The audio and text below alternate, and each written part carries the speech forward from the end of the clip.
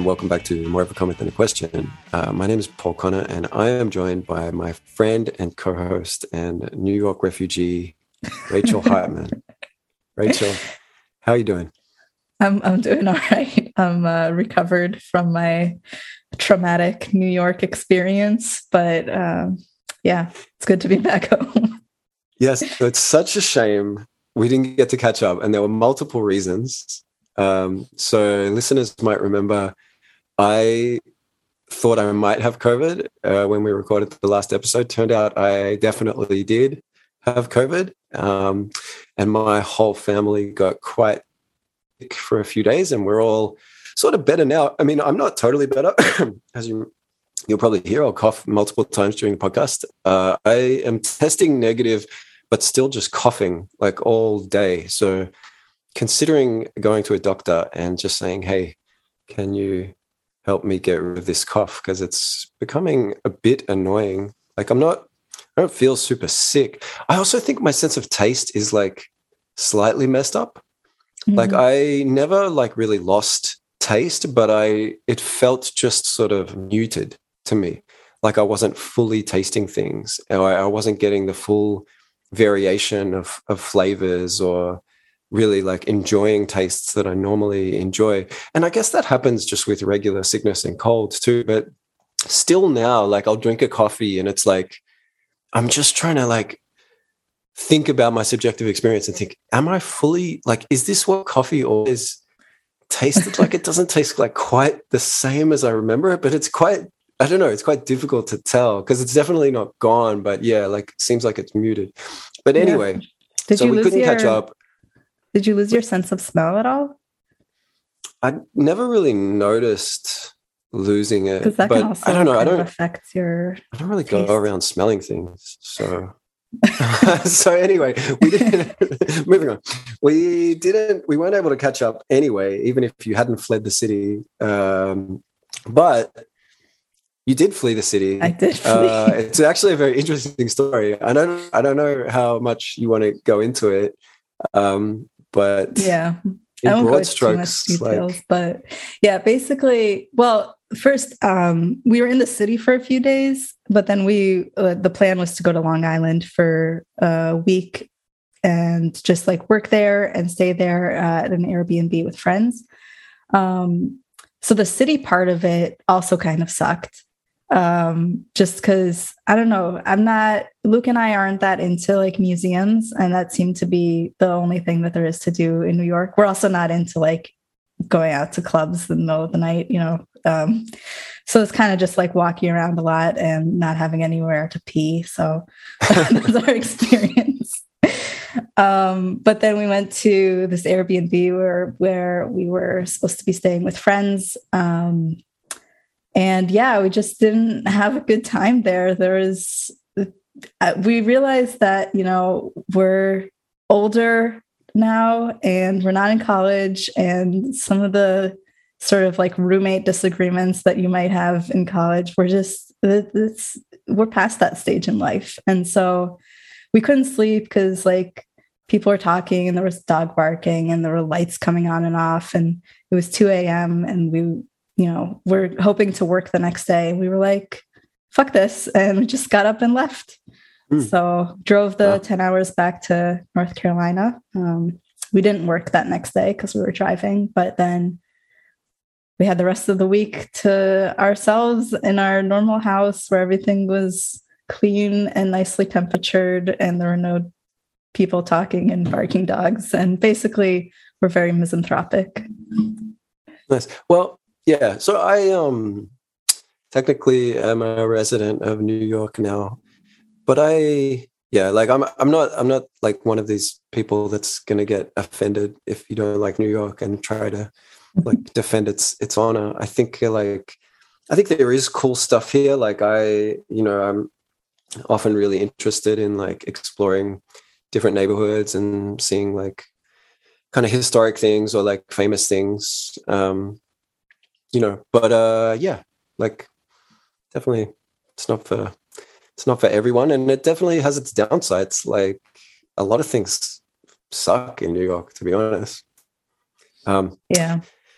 But yeah, anyway, So today's episode is going to be maybe a bit rambling and unlike all the rest of our episodes, disorganized. Yeah, unlike our normal, precision and organization. But I wanted to talk about abortion, and I've actually wanted to talk about this for a while. I went to a abortion rally. My wife sort of wanted to go, and I thought, yeah, that'll be interesting. So we went to one in this park in Brooklyn, and then everybody at the rally sort of marched over the bridge. And I think this rally happened after the Texas abortion ban law got put into place. So I'm a bit hazy on the details, but I think like a few months ago,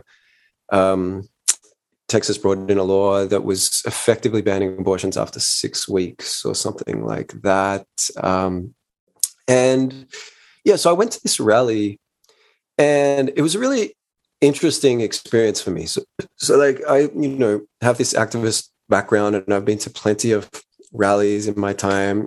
My issue was mainly climate change and environmental issues, but I went to, rallies about all sorts of things.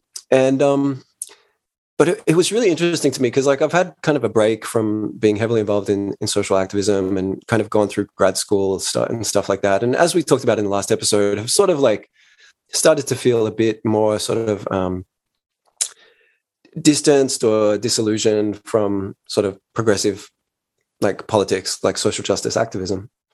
But this rally was really interesting to me because I was, it was like a normal rally where, some people were playing music and some, people were handing out signs, and people had sort of brought their own signs, and they were all, trying to be sort of witty or cutting with the signs. And then there was like speeches. And it was just sort of like one activist after another getting up and doing like 10-minute speeches where they'll just talk for a bit and then try to get some applause, and then talk for a bit, and then there's a bit more applause and stuff like that. And every so often there was chanting, yada, yada, yada.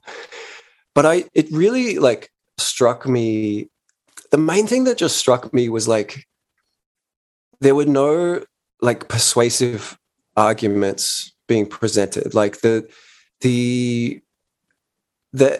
pro like choice side sort of just has these slogans. It seems to me that they just repeat ad nauseum and treat these slogans as if they're like, knockdown arguments when they're really not. So like the key one is, it's like a woman has the right to decide what to do with her own body. Like, and this is like basically every single speaker. And, like I've heard people talk about, the only reason conservatives want to outlaw abortion is because they want to control women's bodies, and stuff like that. And it's like, my body, my choice is the classic slogan and stuff like that. And like, it just seems to me there's like, it's like, okay, so if you have a specific view when you've decided that like a fetus is not a person, right? So like does not have like the rights of a normal person, and is basically just the woman's body. Like, so it's not a separate person. It's just sort of almost like a limb of the woman. Then this argument makes sense, right? But like, it seems to me that like opponents of abortion don't accept that premise. Like, they don't accept that a fetus is just a part of a woman's body. And so your whole argument is just assuming this premise that a lot of people don't accept and making really no attempt to persuade anybody of that core premise. Okay. So I have two things. One is, I think that you have unrealistic expectations of like protests, because protests aren't really about trying to persuade the other side and like putting forth nuanced arguments about things. And that's not true of like any protest, no matter what issue or what side is protesting. It's like about chanting and having like cute slogans and getting applause. Like, that's just what protests are. But setting aside that issue, I don't think that I agree with your characterization of the liberal view of pro-choice. There are arguments, like famously Judith Thomson's violinist argument, that don't rely on dismissing the fact that a fetus is a human being or a person. So for listeners who aren't familiar with it, Judith Thomson's argument is basically you wake up in the morning and you find yourself tied to, like, physically attached to a famous violinist who it turns out has some kidney disease, and you're the only person in the world whose kidneys match them. And for some reason, instead of taking one of your kidneys out and putting it in them, they just like attached you to. And in this scenario, obviously very like hypothetical scenario, the violinist will recover in 9 months, but you have to stay attached to them. And so like your bodily autonomy is being violated to save the violinist's life. And this is supposed to like play on your intuitions and make you realize that like, no, like the violinist does have a right to life, but that right to life can't come at the cost of your right to bodily autonomy. And in this case, obviously the violinist is a fully fledged person. So it's not, so I think like that would be the more of the Steelman argument, where obviously like there are people who say like fetuses have they're just like a collection of cells. They're not a person. And I think that probably is true at some stages of development. But I'm just saying like that argument doesn't really depend on that premise.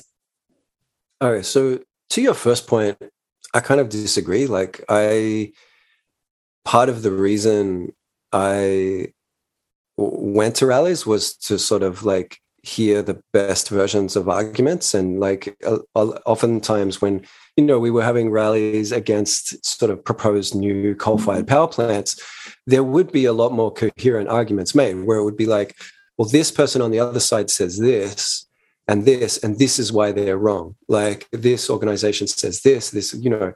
And so I often like did like speeches where there was like strong arguments made and strong counter arguments made against opposition views. So like, I think, yeah, a lot of the time you're probably right, but in my experience, you know, it doesn't necessarily have to be like that. And I think it's a lot more productive if it's not like that and people do. And so secondly, like, I mean, there are some issues with the violinist argument that we could get into, but I don't think that is a mainstream liberal talking point, right? Like, so when you hear talking heads talk about abortion, it'll just be like, this is about a woman's right to choose. This is about a woman's right to do what she wants with her body. Nobody ever says, and I think a woman's right to bodily autonomy is more important than the life of but I think that's an unborn fetus. I think that's like implied because like the reason that they don't add anything after that, they just say this is about a woman's right to choose and bodily autonomy and like women's choice, is because it doesn't matter if the fetus has personhood or not, or if they have like, you know, a moral status or potential to become a person. Like all of that stuff that you can argue about, like what week does it happen? Is it from conception? Whatever. All that stuff, in a sense, doesn't matter. And that's why they don't talk about it, because all that matters is that like it's a woman's body and a woman's right to choose. I mean, I just realized we've been saying woman this whole time, and like we should be saying person and people, because yeah. I'll edit the all woman out and just insert. We should like censor it. Yes. No, all right. Yeah. So your intuition is that like, regardless of whether a fetus is a person, the fact that they depend on the parents, like that, so the fact that they depend on the parents for survival establishes that, you know, the woman's right to autonomy just trumps whatever rights an unborn fetus might have. I mean, so I'm kind of making a claim about like what other people think and sort of like what's the main talking point. And I'm not very confident about this. I don't know. I think that it'd be interesting to see research on like what people actually think about that, and like, but it's just like my perception of the reason that like why like pro-choice, like why that's the slogan is just because like the life question doesn't matter. And it's also because it's like hard to doesn't matter. I think like I don't really believe in like absolute rights and rights trumping other rights, right? Like, so like if you are basically saying, well, in this case, woman's right to autonomy trumps fetus's right to life, like regardless of whether we consider the fetus a person or not a person, or to have that right. So like even if the fetus is a person, the woman's right to autonomy trumps its right to life. I don't think it quite works, right? So if you and I stumbled on this point when we were talking to Yoel last week, but I think like anytime you try to make an argument that one right completely trumps another right, you get into really like weird, like absurd conclusions. So for example, one thing I was thinking of at that rally is like how far do you think like bodily autonomy goes, and how far do you think it like actually trumps like whatever rights you might think a fetus has, right? So like say there's a woman who like is a sadist, right? And she like just enjoys inflicting pain on her unborn baby, right? So punching it, prodding it, like doing whatever she can, like electrocuting it or whatever. Like, and I know this is an absurd example, but I think it gets to my point. My intuition is most people would think that she's doing something like morally wrong, right? Like, and if she tried to say, well, it doesn't matter that I'm hurting this being, like, and inflicting pain on this child because it's my body, right? And I can choose what to do with my body. So I'm curious what you think about that. And if you think like that does sort of spark the intuition that, yeah, like, well, you've already sort of acknowledged that, like, yeah, metaphysically there is sort of another being in play. Like a fetus is not like a limb of a woman. But does it spark on you like that, like maybe the baby's interests have some moral weight and aren't like completely trumped by the right of a woman to autonomy? Yeah, but I think that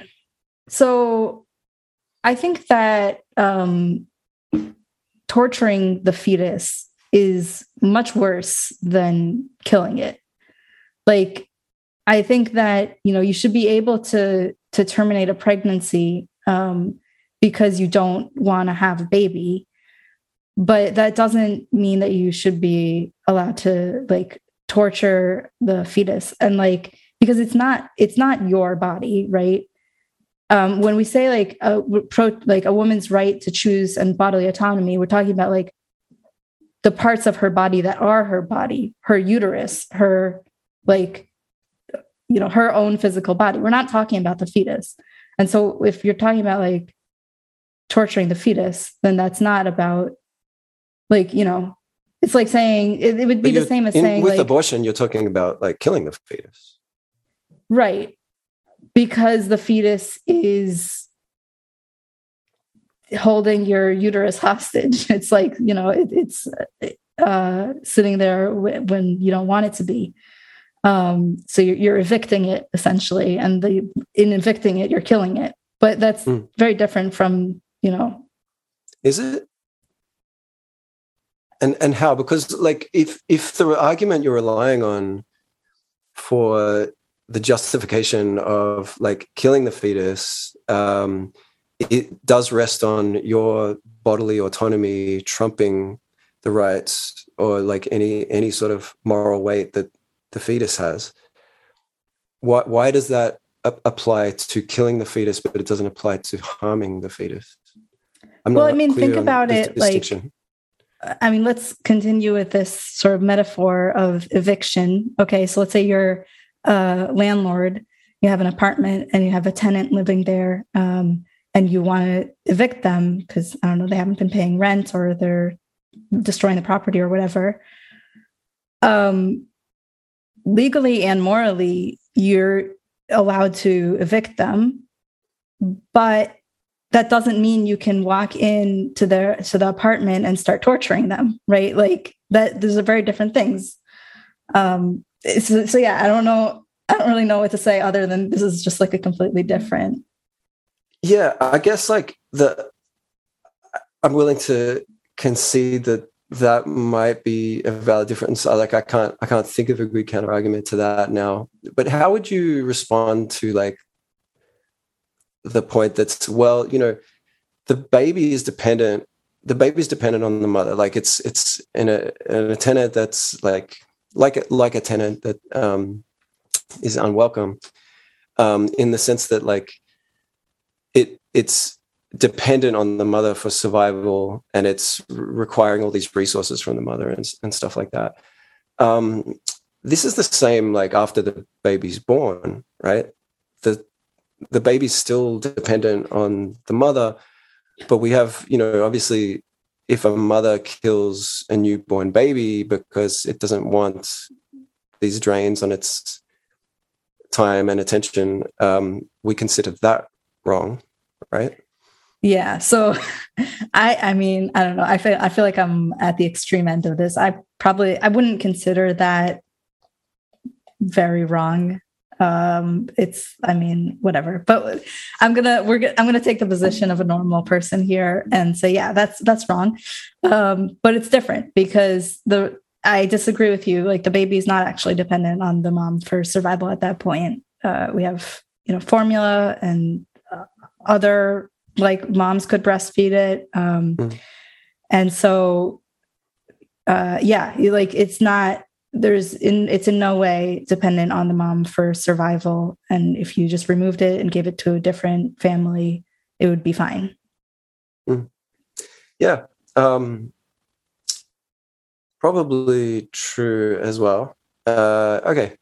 So a couple of threads here. So like one is your argument basically is the law, right? Which is like the law is based on viability.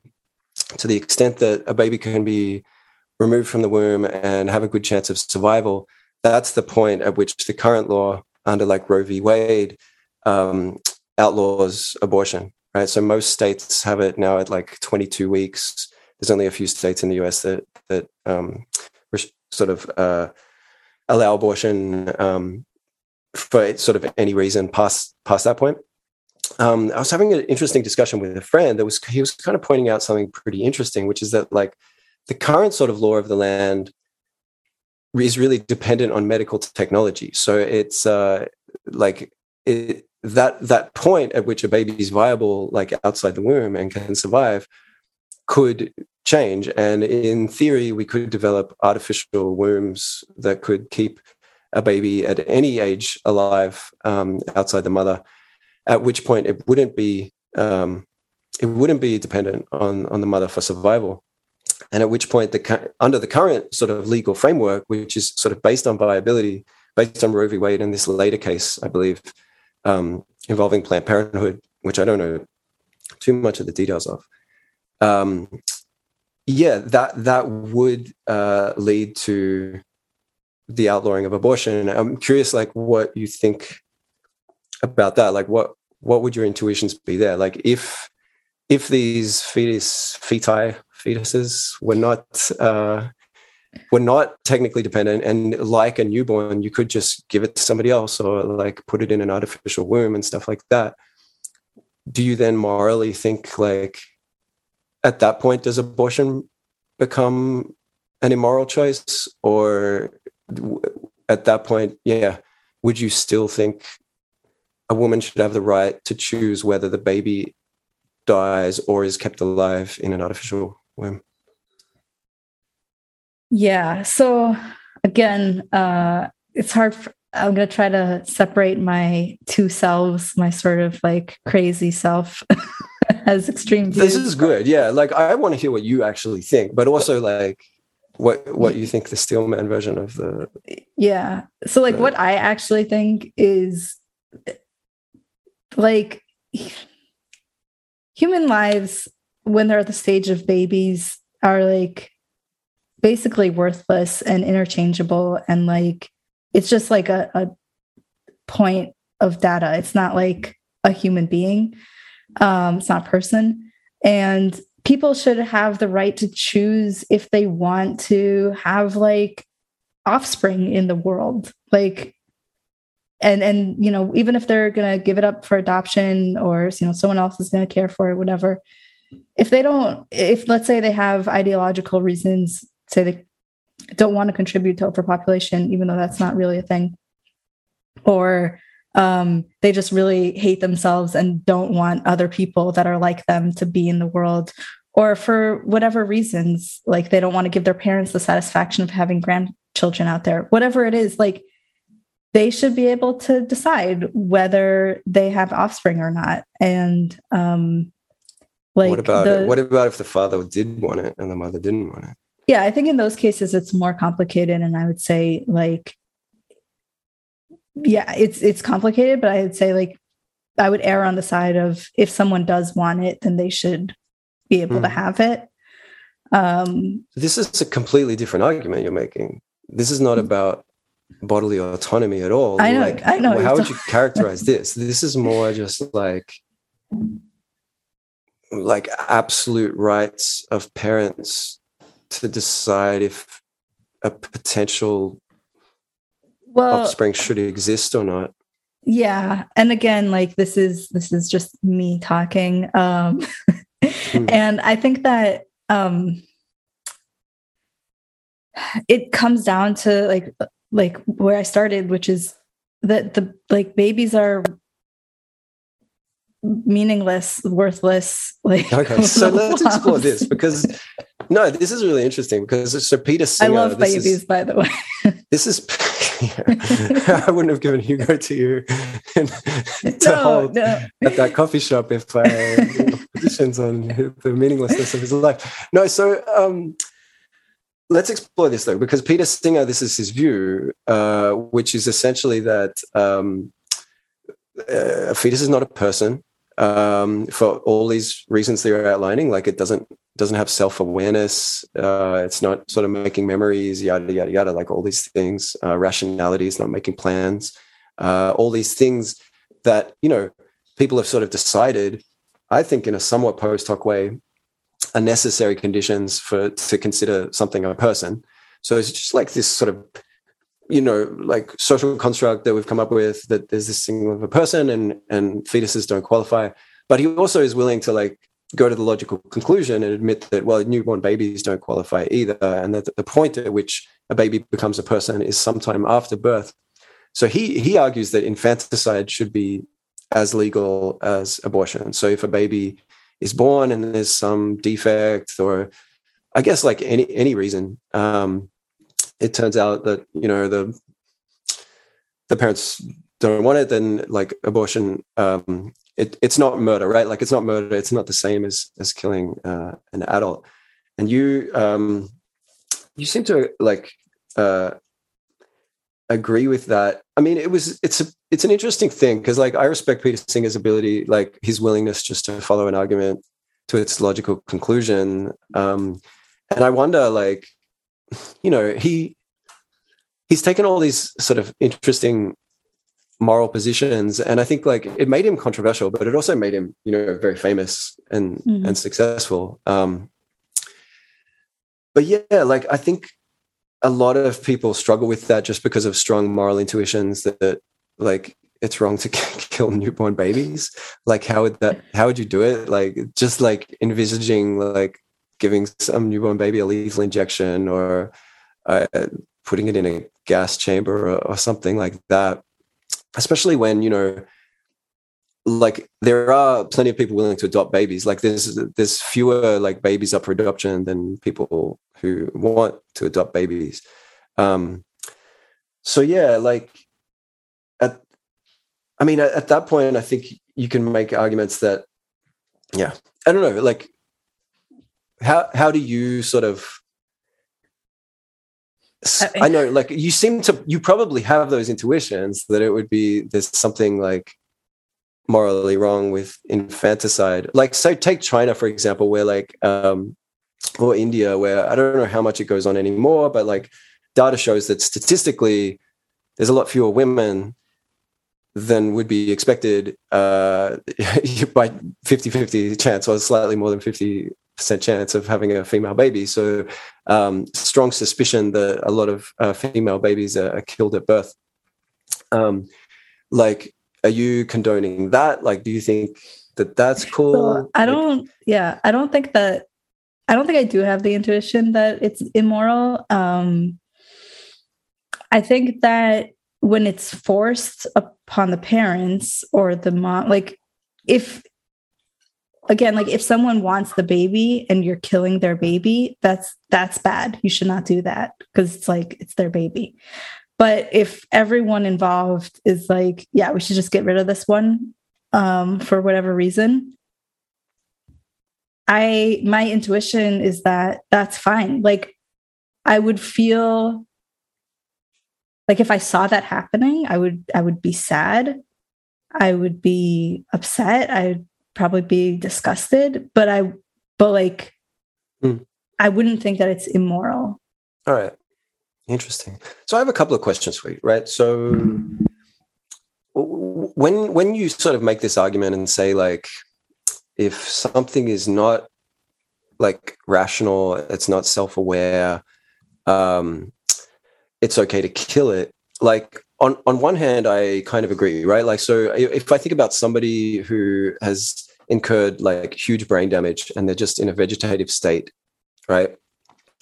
I think it's fine to pull the plug, right? And I think like most people have that intuition, and legally in most parts of the world, like if somebody is in a vegetative state, you can pull the plug. However, if they're in a vegetative state and there's a chance that they'll come out of it and sort of regain consciousness and rationality and planning and sort of personhood. So it's a body in a vegetative state, doesn't have personhood currently as we would define it, but is likely to gain personhood in the future. I think most people have the intuition that you shouldn't pull the plug. So I'm curious, like, if you have an infant who has not yet attained personhood, but if sort of cared for and left alone will likely attain personhood, isn't that sort of more like the later case of the vegetable who is likely to come out of the coma? So one difference is that before the person went into a coma, they were a person and they had the desire to live and they had goals and like ambitions, whatever. They were fully a person. And then, but so was the vegetable who's not going to recover. Right. So, but I think but both vegetables are different from a baby who never was a person, like to begin with.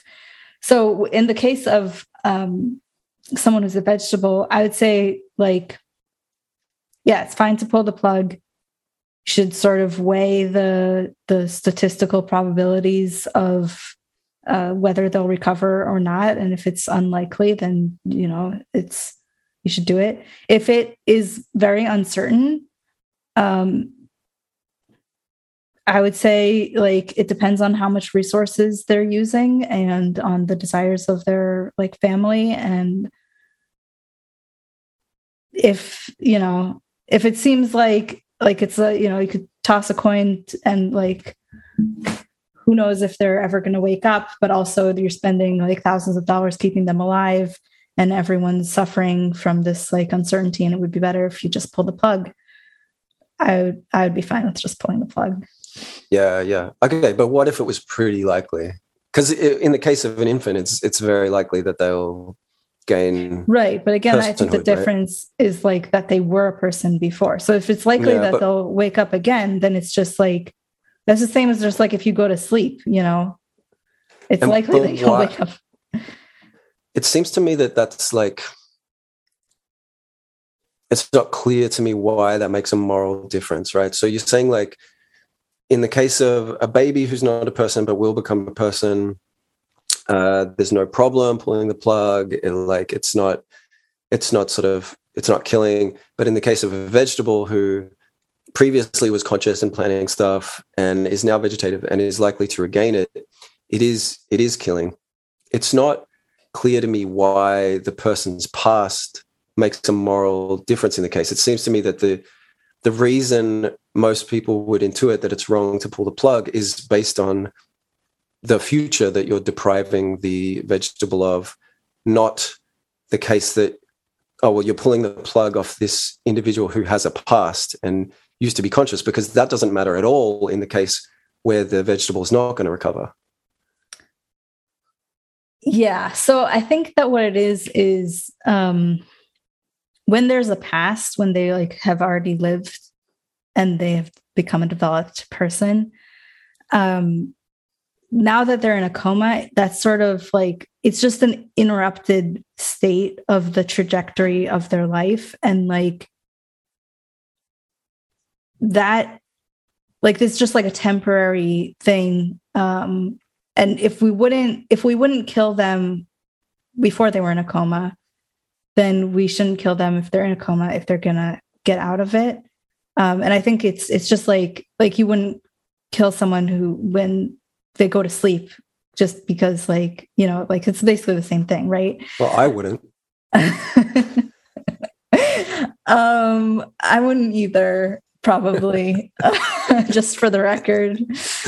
But yeah, I think that like that, I guess like the potential of a baby isn't like real until it's been like actually realized to some extent. Like they haven't ever, I don't know. That's, again, like this is just my weird intuitions, but yeah, it's interesting. I think like it's probably your weakest argument so far. The interrupted part, it's not clear to me why that makes a moral difference. I mean, obviously, like the person before they became a vegetable could have formed all sorts of attachments and have all sorts of people in the world who love them, etc., which might like carry moral weight in your decision to pull the plug because you'd be doing harm to those people. But they could be despised by everyone as well. But you know, legally, it'd probably still be seen as problematic to pull the plug when there's high likelihood of them recovering. I think like, I don't understand why you would say the potential is not real of a baby. Like the meaning of the word potential, like it's real potential. Like it's. Yeah, I mean, it's maybe what it comes down to, and like I'm not really sure, because again, it's like just my intuition. I agree, like I'm not doing a good job like arguing for my case, because I don't really have an argument, because it's just my intuition.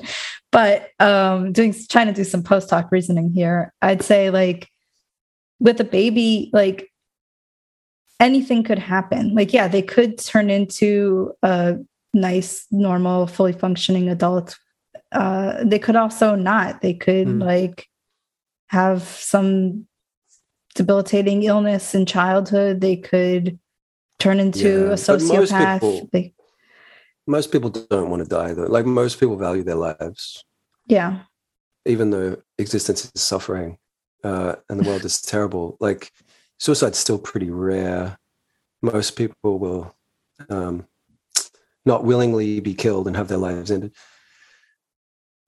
Yeah, so I was thinking about like that sort of one thought I had when you were talking about the difference between inflicting pain on a fetus versus killing it.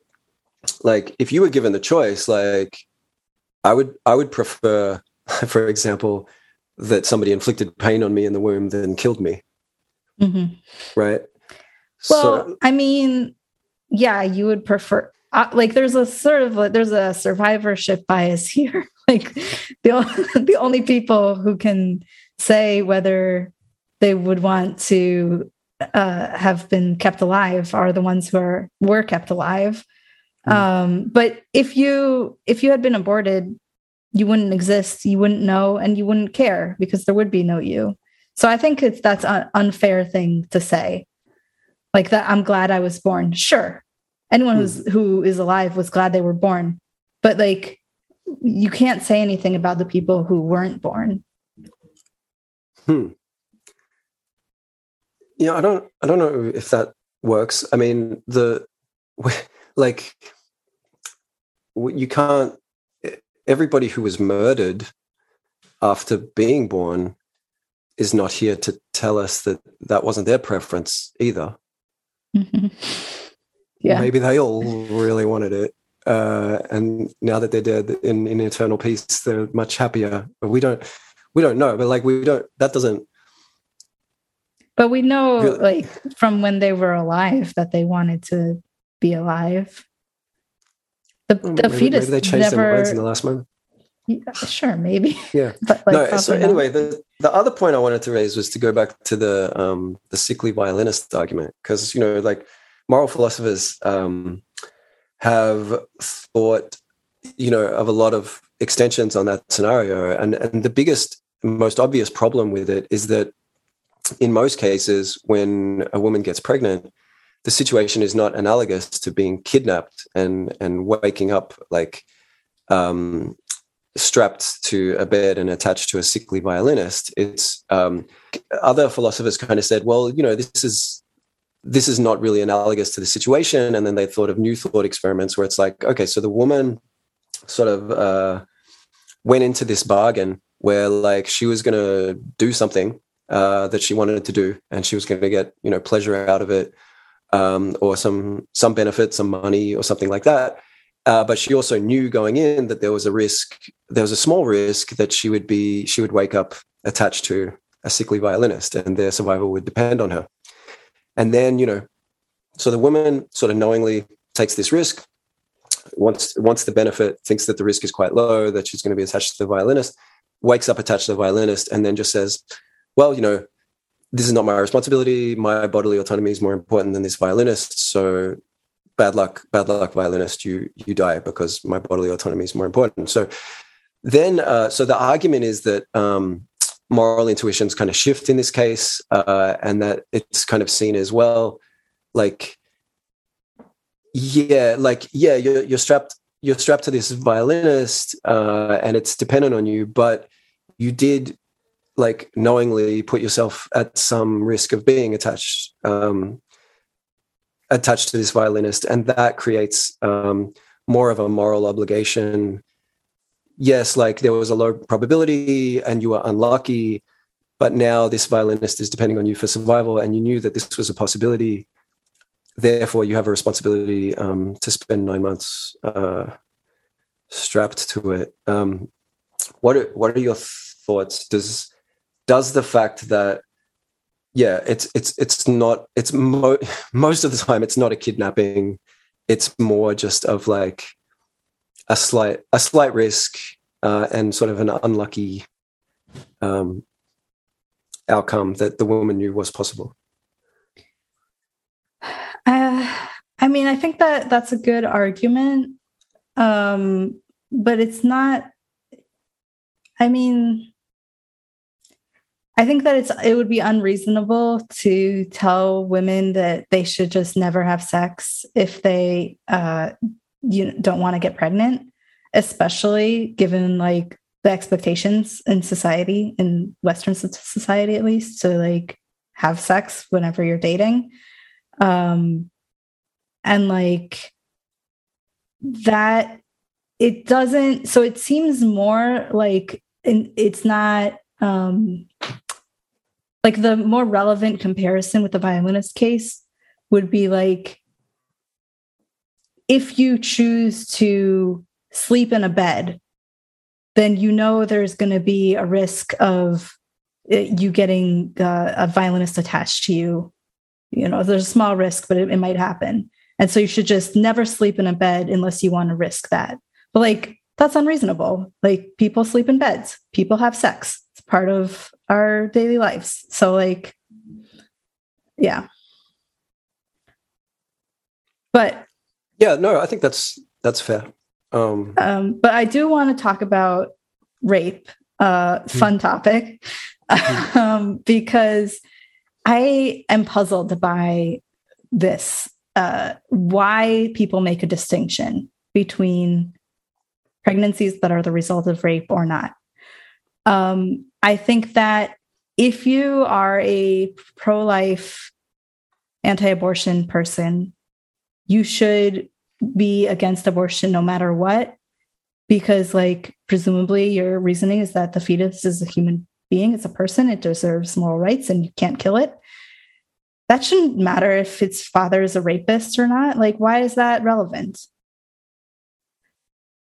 And if you do care, okay, yeah, but like if you do care about the woman, not choosing to have the baby because she was raped, she also didn't choose to have the baby because she was having sex that wasn't forced. Like, what's the relevant difference here? I don't get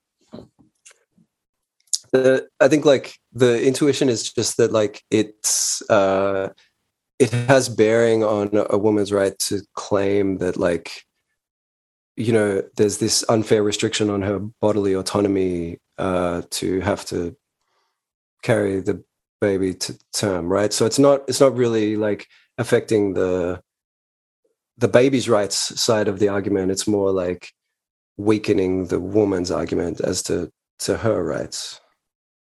So bodily autonomy only matters if the woman was raped, essentially. Most people do think it matters, like whether you like. Yeah, I get. Actually, not like people don't think it matters. Like if you get raped, but you were walking through a really dangerous neighborhood at really late time at night, logically you did put yourself at higher risk. But that's not seen as morally like relevant to. Well, it depends who you your ask. Bodily autonomy. What's that? I feel like that depends who you ask. I think people might say that it's relevant. I don't know. Yeah. I don't know. I'm not convinced by this. I think that I think what it is just like people are inconsistent and they haven't really thought it through. And they just have this intuition that like I think like the people who are pro-life are like, don't want to be seen as monsters. And so they just are like, obviously if a woman's raped, then it's different. But no, it's not different. And if you really care about the life of the fetus, then like whether the woman was raped or not should have no bearing. And and I think that like, again, that like choosing to have sex, that's just like a normal part of life. So I don't think that I don't know. I don't buy that argument. So are you like against, so if a man gets a woman pregnant and he wants the woman to have abortion and she says no, and then would you be like on his side if he said, well, my autonomy, like you can't expect me not to have sex, right? But my bodily autonomy, like I shouldn't have to pay child support. So like, Yeah, I think that he shouldn't have to pay child support. I don't think that he can force her to have an abortion because like if she wants the baby, she should be able to have it. But yeah, he shouldn't have to pay child support. He didn't want the baby. It's not, so I don't think, I mean, this is a whole separate issue of like women's rights versus the like father's rights.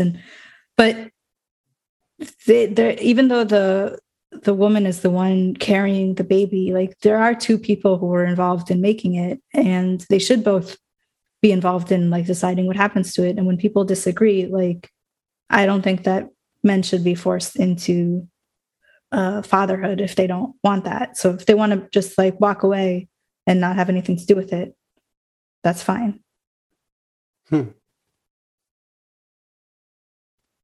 Yeah. I mean, I struggle to see a problem with that argument. I mean, ideally, That's they would definitely... like communicate that to the woman, you know, maybe before they have sex, like, you know, by the way, if we accidentally get pregnant, I'm not going to support you in any way. And yeah, but cool. Yeah, so I guess like you've done a pretty good job answering all my questions, I think. Like I don't... Yeah, so let's move on. We've gone through the whole moral philosophy thing, and I think, yeah, both of us come down on the pro-choice side. Like I've tried my best, pro-lifers, to like poke holes in this, but I think like you have pretty good responses. So yeah, like the response has been really interesting on a number of levels. Like what's kind of stood out to you about... Okay, so yeah, the one thing, I just happened to see this yesterday after we decided to do this topic, because I really haven't been following it very closely, but there was this tweet that went viral, and then there was an article written about it, about how women should stop tracking their menstrual cycles using like apps for tracking, because their data would be sold to people, or it could be subpoenaed by a court. And I guess it didn't like really go into detail about how that would play out and like what it's being subpoenaed for. But I guess to prove that you were pregnant and therefore prove that you have gotten an abortion in the case where it's illegal, which is absolutely ridiculous for so many reasons. So I have a rant about this, but does that, yeah. Should I just go on my rant? You should. I mean, it doesn't seem that crazy to me, like that far-fetched. Yeah. When you okay, so the whole like selling data thing, that does happen, and it's not far-fetched. And if you don't want your data sold to companies who are going to use it for ads or whatever, like, yeah, you shouldn't use any app, because that's what's like, you know. But in case of like it being used legally, I don't see how that would work. Like that is so far-fetched to me, because first of all, many women's cycles are not regular. Like, and so the fact that also, okay, so like the fact that like a woman didn't log a period 4 weeks after her previous period means absolutely nothing. She could have an irregular cycle. She could like that's, you know, regularly irregular. It's just like doesn't happen on a regular basis. Or it could be that, you know, that particular month there was like stress or different exercise or different diet or medication or like a million other things that can affect when you menstruate. But she could have also just like forgotten to like log her period. Like there's so many ways to poke holes in this that I can like name like 20 off the top of my head. There's no way that would be admissible in court as evidence that that she was pregnant. Well, okay. What about like the situation where you know, Roe v. Wade gets overturned and different states bring in very different legislations? Although interestingly, the law that the decision is about is only trying to shift the boundary back from 22 to 15 weeks. That's the Mississippi law that's bringing like Roe v. Wade in front of the Supreme Court, which is apparently like 6% of like it's. I was actually surprised to hear that, because it's like, oh, that sounds like, okay, 22 weeks, 15 weeks. Yeah, like, but I think like if Roe v. Wade is overturned, then other laws that restricted at earlier points will then become much easier to be enacted, and like. Yeah, that seems likely. So like, yeah, so you get this situation where different states have very different laws, and it definitely seems to be the case that conservative states are not just like the Texas example for they weren't just saying you can't get an abortion in Texas. They're really trying to prevent people leaving the state, or like aiding other people to leave the state to get abortions as well, right? So like, let's say the government is secretly tracking like menstruation data. Like, is it that crazy that some conservative state might want to use that data and like monitor people's movements and monitor people's sort of contacts with organizations that sort of help organize interstate travel to get abortions, stuff like that? I mean, it seems unlikely to me, but I'm fine with saying like, sure, they're going to try.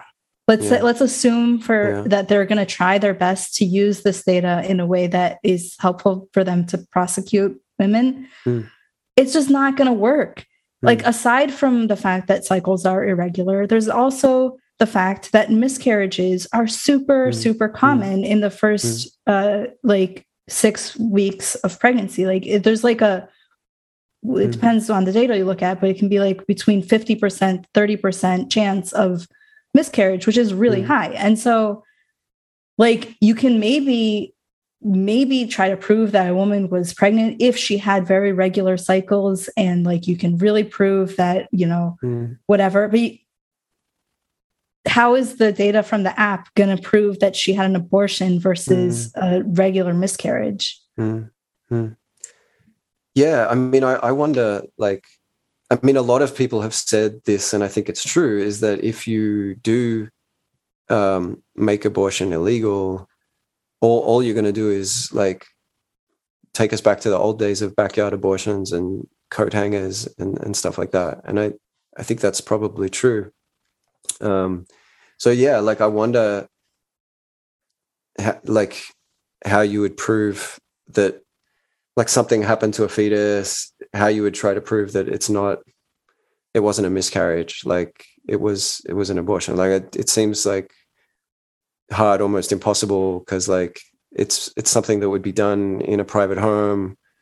Obviously, like, you'd still get abortions. You'd probably get a lot of women dying or having severe medical problems from trying to do it on their own. I think it's actually kind of dystopian.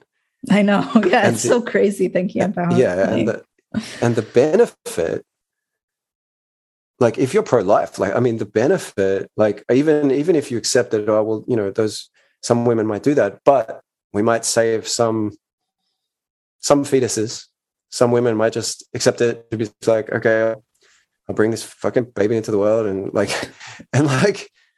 I just think like the societal benefit of banning it is so slim. I mean, like, maybe, like, I don't know, in our last pod, Yoel Imbar said, like, you should never kill an innocent life, no matter what the benefit for the greater good. So like, yeah, maybe if you have this extreme view that like, yeah, like, if we save just one life, that'll make it all worthwhile. But I don't know. I just think like, yeah, the real argument for abortion, I think, is a utilitarian one. And it's just that society's better for everybody if you allow it. Louis C.K. kind of said that too. He's got this bit that's pretty funny. He's like, it's either abortion is totally murder, and we should totally let women do it, because that's just the way. That's just best for everybody. Yeah. So that's an interesting one. I mean, I think like it's probably just somebody like saw the chance to have a viral tweet. The one that stood out to me. Wait, sorry. One last thing on this is just that like period tracking apps are really useful for a lot of women. Like, they, you know, help you keep track of when your period is. And the doctor, every time you go to a doctor as a woman, the doctor asks, when was your last menstrual period? And it's like relevant for some reason. And it makes it a lot. I know. Doctors are really nosy. I know. They always want to know. Have you noticed they always want to know what you do, like what your profession is? I would love one time just to say, like, it's none of your business. This is not relevant. Well, yeah, I went in for like a physical therapy thing, and he asked me, and then he was like, yeah, I just want to make sure that you're not like a med student or something. And then I'd be like explaining to you like how the spine works, and then you'd be like laughing at me. So I thought that was fine. But yeah, so what was I going to say about this? I don't remember. Keep going. Yeah, the one that stood out to me where I just like, I don't know, like I just, with progressives, it's like I'm actually on your side on this issue, but you still just manage to like annoy the shit out of me and like not make me want to sign your stupid petitions. Anyway, yeah, like that's another thing. Like I've gotten 20 emails asking me to sign a petition about this, and it's just like, what's that gonna do, guys? Like, go, like, come on. Like, if you want to, like, if you want to protect the right to abortion, first of all, like, it's about, nobody's persuading anybody on this issue. So it's about like politics, and it's about like having progressive justices in the Supreme Court and yada, yada, yada. So, what's that petition? Anyway, the thing that stood out to me was like how much people were saying, oh my God, this is just the start. They're going to try to ban gay marriage. They're going to try to ban interracial marriage. Yeah. How did they get there? I saw that. Yeah, man. I mean, so like, I highly recommend Barry Weiss, good podcast with the constitutional scholar about Roe v. Wade. And it was really interesting because this guy basically made the argument that like Alito's right.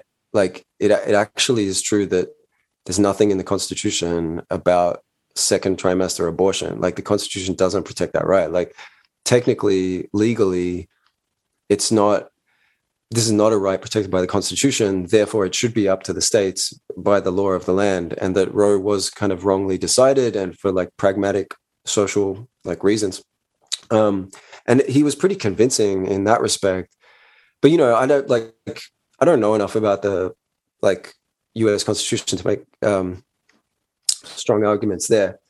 But like one thing he was saying is that like in his mind, there is a pretty clear distinction between like abortion and second trimester and things like gay marriage and interracial marriage, because the Constitution, while it doesn't say anything about second trimester abortion, it does say a lot about equality and equal rights, right? So like that there's a much stronger argument that the Constitution protects the right to like interracial marriage and gay marriage and stuff like that. So I actually think those two are quite different, because I could see conservatives trying to ban gay marriage in very conservative states. Interracial marriage, no fucking way.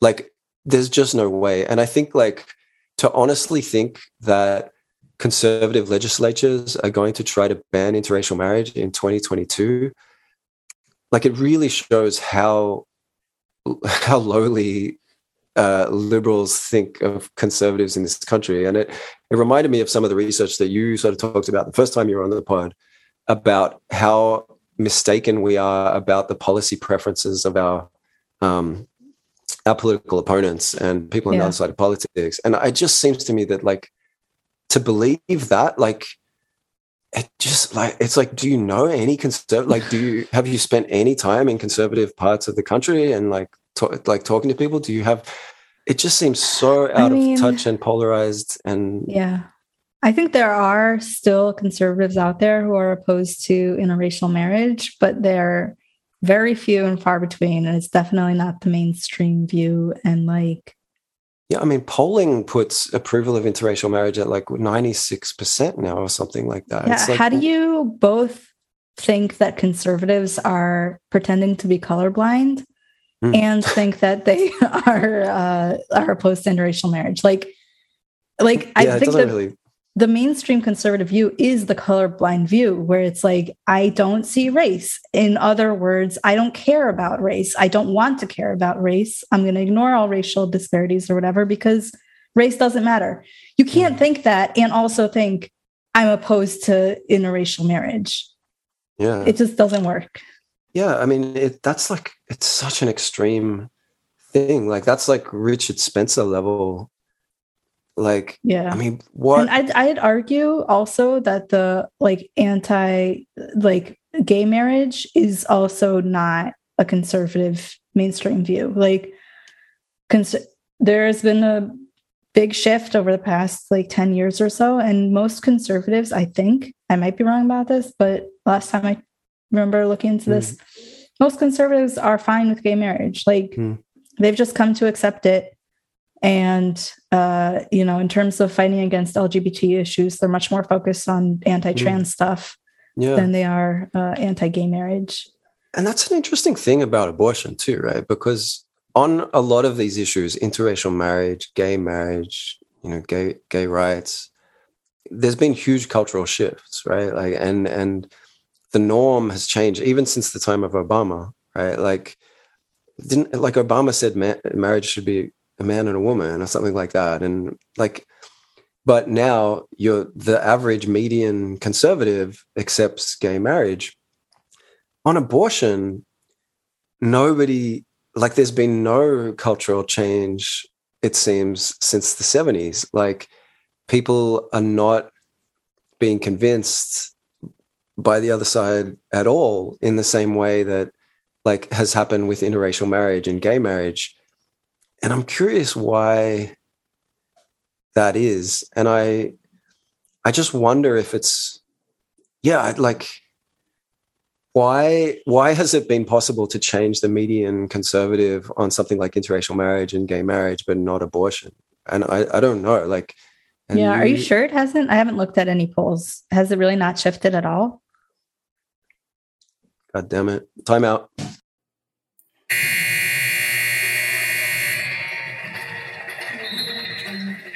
Okay, so we found a few large-scale surveys over time that suggested that I was exactly right, and it hasn't changed much over time. I wasn't arguing against that. Questioning me. I just wanted to know for sure, because just always in case right. we're making it up. But yeah, I think that it is interesting.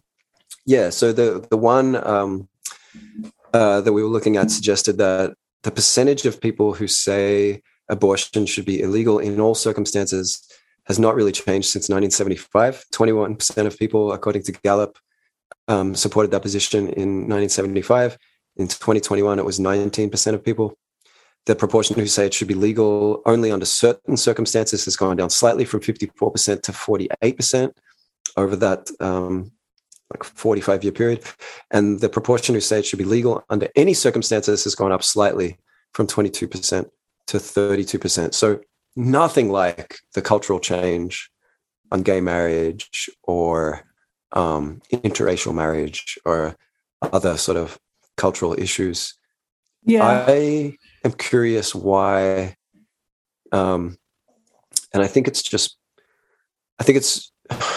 I don't know, I do think part of it is that the sides just argue past each other and like just accept premises and never like argue for premises that the other side. But like, why wouldn't that have been true with gay marriage? Or I mean, maybe with the gay marriage, like the reason that it shifted was because of the legal change and that sort of like normalized it.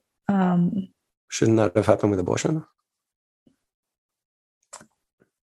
I mean, is it that people don't talk about abortion? Like, it's not like, with gay marriage, like you meet gay couples and you can't not know that they're a gay couple and have that experience. But like, people don't get direct experience of abortion, like helping somebody live a better life. Like, it's all sort of done in secret. And I don't know. It's a weird one though. So I have an auntie on my wife's side who is anti-abortion, and she's just like Catholic, like, and it's just, that's what she's taught at her choice. And I mean, interestingly, she had an abortion when she was younger. And I think like her experiences like guilt and regret about it after becoming more religious as she's gotten older. But I mean, she's a really nice person. Like, she just is taught that like life begins at conception, and a baby has the right to life, and God doesn't want us to kill fetuses, and she just buys into that. So like, when I hear people say, like, there's this woman on Jon Stewart once, who was either Jon Stewart or Trevor Noah, who was just saying that like, no, this is not about saving like unborn children. This is about controlling women's bodies.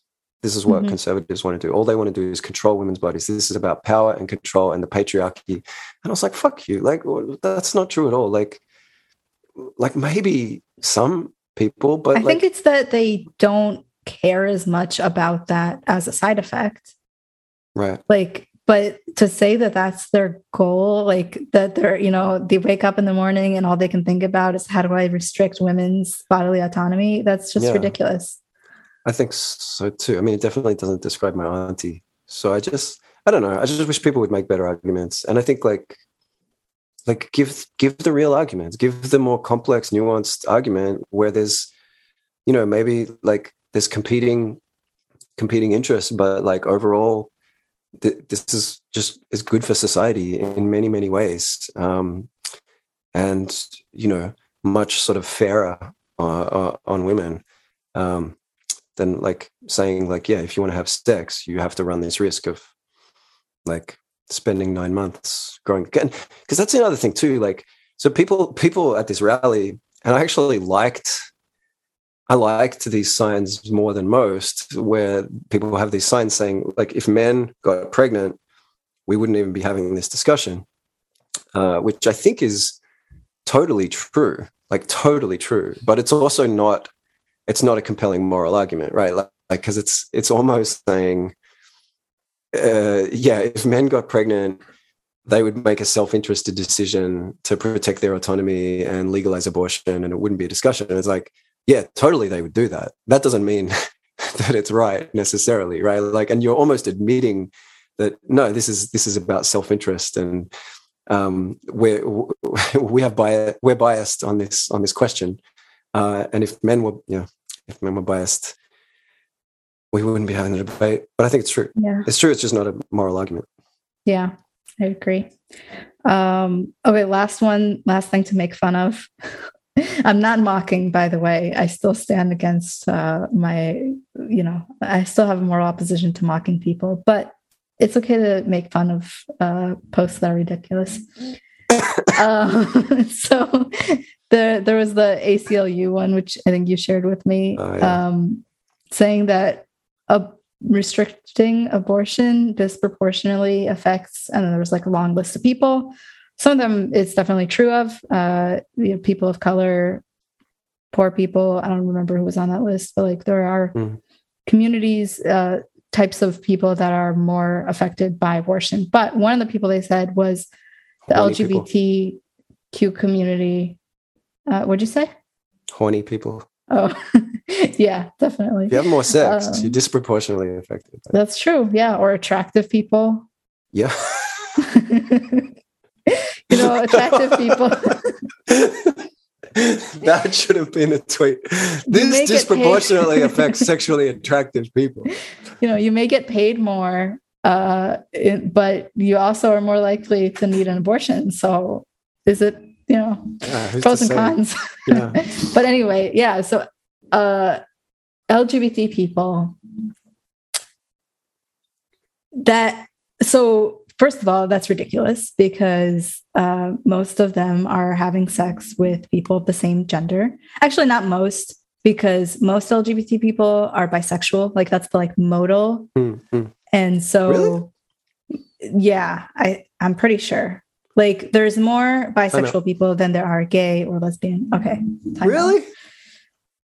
I am like, I don't know, 80% confident about this. You fact check me, so I'm returning surf. Yeah.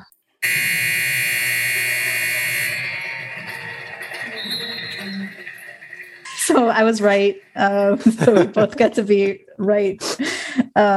You were wrong because you were arguing against me. No, okay. But yeah, so it's not whatever. But let's set aside bisexual people because it's also not clear like how much bisexual people are having sex with the opposite gender versus the same gender. Because they're doing both. Whatever. But to say that it disproportionately affects people who are more likely to be having sex with the same gender than an opposite gender seems ridiculous. In the comments to that, like to people sort of arguing against it, people were saying, well, are you just ignoring the fact that LGBT people are more likely to get raped. And it's like, okay, sure, that is probably true. I've seen sources on that. Who knows? But that doesn't, like, most abortions are not because of rape. Like, yeah. But also just, I mean, the ACLU, like, it's an interesting tweet just in terms of like where progressives are now, because it's like, what if it was just bad? Like, what if it didn't disproportionately affect marginalized communities?